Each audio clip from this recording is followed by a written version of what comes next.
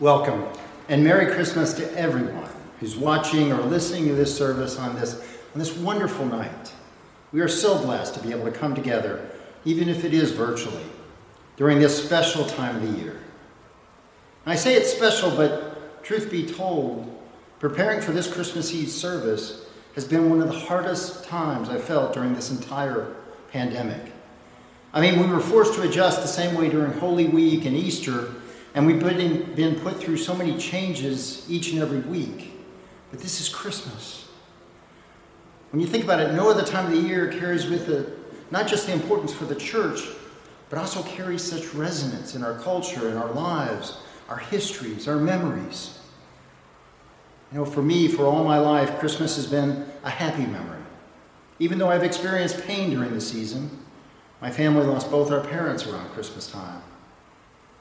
But in my mind, I'm able to skip over that darkness and remember the joy, the anticipation, the Christmas lights, the foods, the gatherings, all the things that made and make Christmas so bright. But this year is different. It feels like the darkness threatens to overwhelm. The church tonight is not filled with excited people, all dressed up, full of smiles and ready to sing out the familiar Christmas carols. No, instead the church is empty, made dark by the long nights that are a part of late December. Conway homes are decorated with Christmas lights and characters, but they feel to me anyway a little more empty than usual. They seem to try to elicit familiar feelings of joy and wonder, but in a pandemic ring a bit hollow.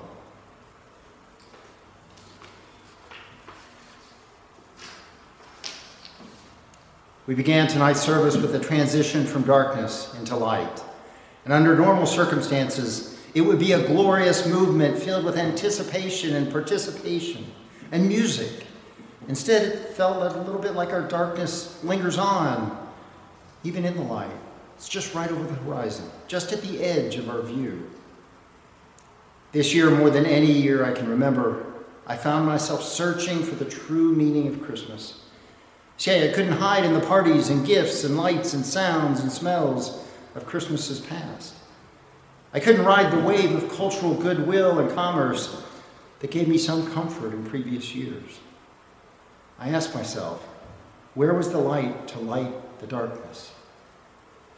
Hearing the gospel reading from Luke triggered a wonderful Christmas memory for me, and I imagine for many of you. It's from A Charlie Brown Christmas. And it's Linus's monologue. It's taken directly from tonight's gospel, where he explains to Charlie Brown what Christmas is all about. Sort of a mini sermon in itself. He says, "Now there were in the same country shepherds living out in the fields, keeping watch over their flock by night.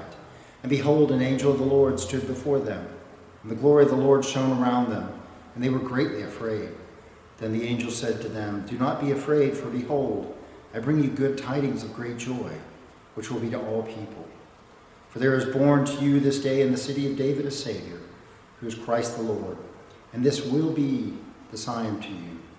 You will find a babe wrapped in swaddling clothes, lying in a manger.' And suddenly there was with the angel a multitude of the heavenly host, praising God and saying, 'Glory to God in the highest, and on earth peace, goodwill towards men.'" After he delivers that, Linus walks back to Charlie Brown and says emphatically, "That, Charlie Brown, is what Christmas is all about." Bam, it hit me just like it hit Charlie Brown. That is what Christmas is about.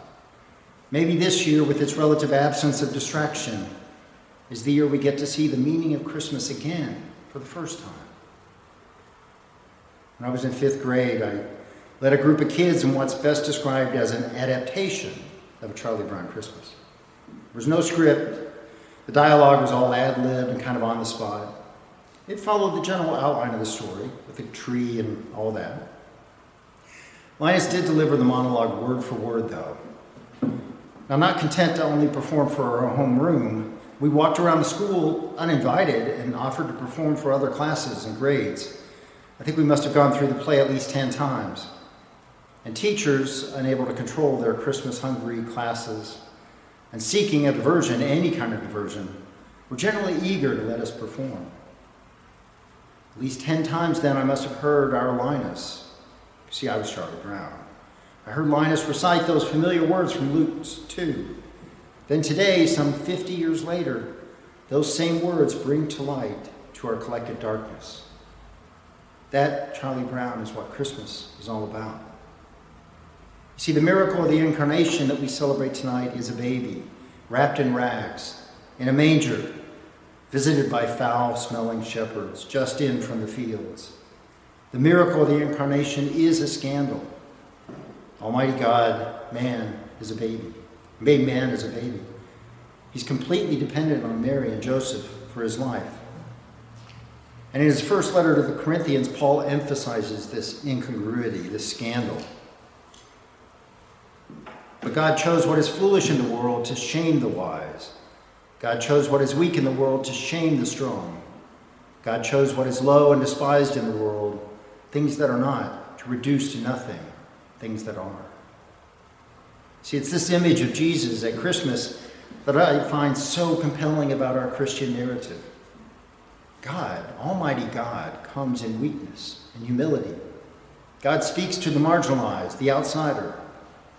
See, it's always tempting to make Jesus into an emperor or a president or something very strong, and he is, but here is Jesus at his most vulnerable. It's a reminder that God is doing the work, not humans. It's not uncommon to hear Christmas described as Jesus' birthday celebration, and it is that, but it's so much more. Christmas is a time for us to actively remember all that God has accomplished and is accomplishing.